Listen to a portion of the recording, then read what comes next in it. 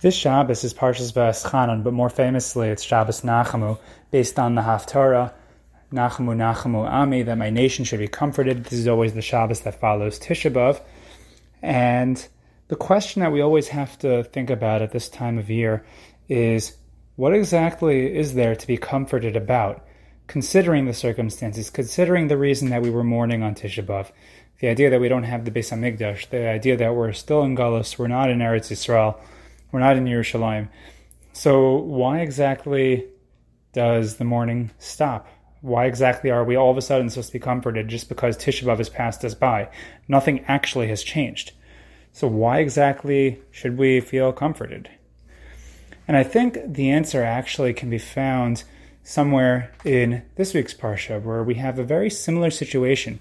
Moshe Rabbeinu reflects on the memory of 515 tefillos answered no. Va'eschanan el Hashem be'zahi. I davened to Hashem, I implored Hashem at that time, asking him that he please let me have entry into Eretz Yisrael. Moshe Rabbeinu was told, and he reflects in this week's Parsha, that he was not going to be granted entry into Eretz Yisrael. He was not going to be able to see that full geula in his lifetime. And how many people do we know that have that same experience, that they aren't going to get to, to live that full geula? How many people have lost their lives already, and, they will have to wait. But the point is that they have to live the rest of their lives knowing that they're not going to see that geula.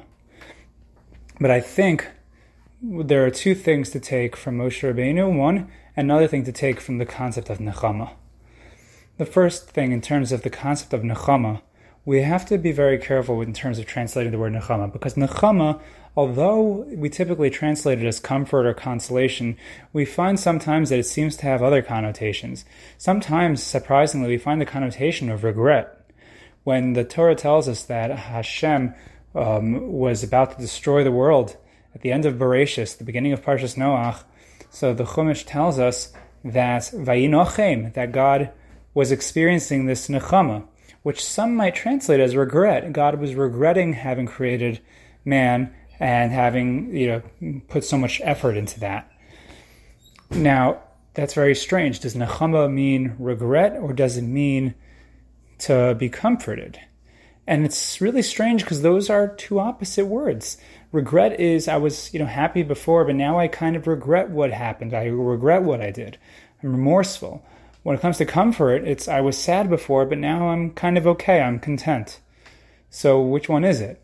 So I think Art Scroll actually hits it on the head. Whenever Art Scroll translates this word of nechama, the word that it uses is to reconsider. And what's beautiful about that word is that it captures both the meaning of regret and the meaning of comfort. The truth is, there's a Rashi in Parshas Hazinu, I believe, that says this point exactly, that nechama means reconsideration. It means a second thought, whether for positive or for negative. In the negative, it's the form of regret. In the positive, it's the form of comfort. Now, with this idea of reconsideration does not mean that anything is changing, right? Meaning, it doesn't mean that the situation is changing. When a person goes to a Shiva house to offer Nichum Avelim, so they're not reviving the dead, but what are they doing? Hopefully, if they're doing it correctly, they are allowing the mourners to have a new perspective, a new attitude to relate to in a different way the experience of loss, to do it in a way that they can still grow and to still carry on with life, even despite knowing the negative situation that they are currently in. And that is the idea of a nechama.